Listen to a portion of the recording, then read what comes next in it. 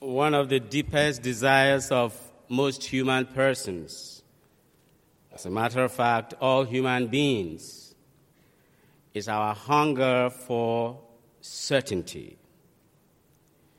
Human beings all over the world, if they had their way, want to be 100% certain about a lot of things. Because the desire and the hunger for certitude is so innate in us as human beings. We want it. And that applies to everything about our lives. In fact, the other day I was going online and I saw this software called Love Calculator. And I said, I wonder how this works. So I clicked on it and it started explaining.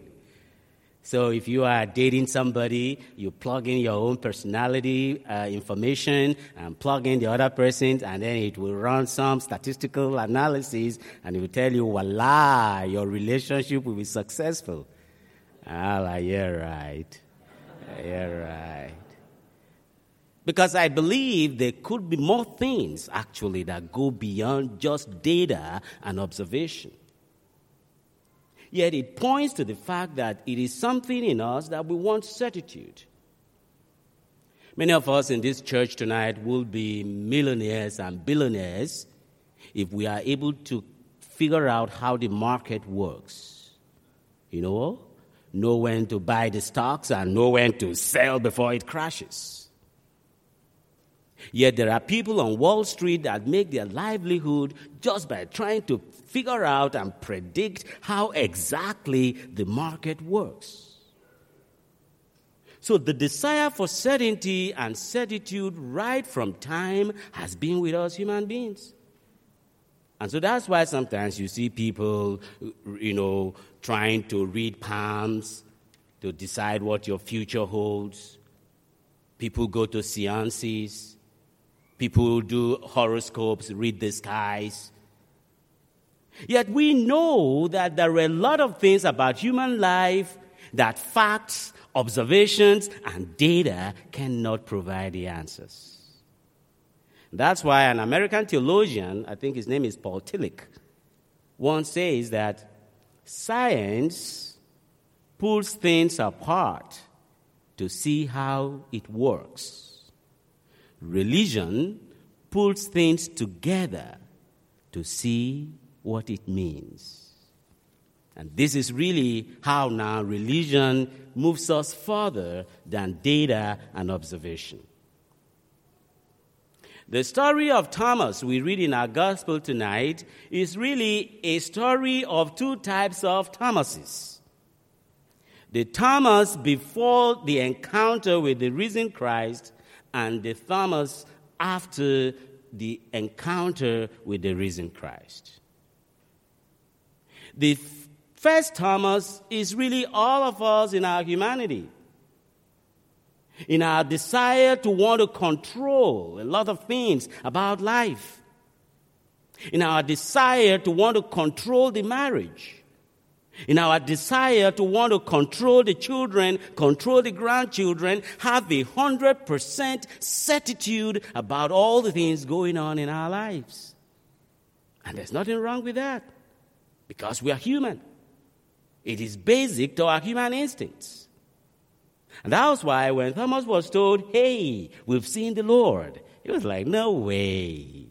Unless I can feel, I can touch, I can smell, I can sight.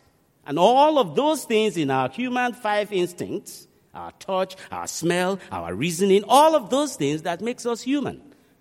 Thomas says, unless I have 100% confirmation, I will not believe.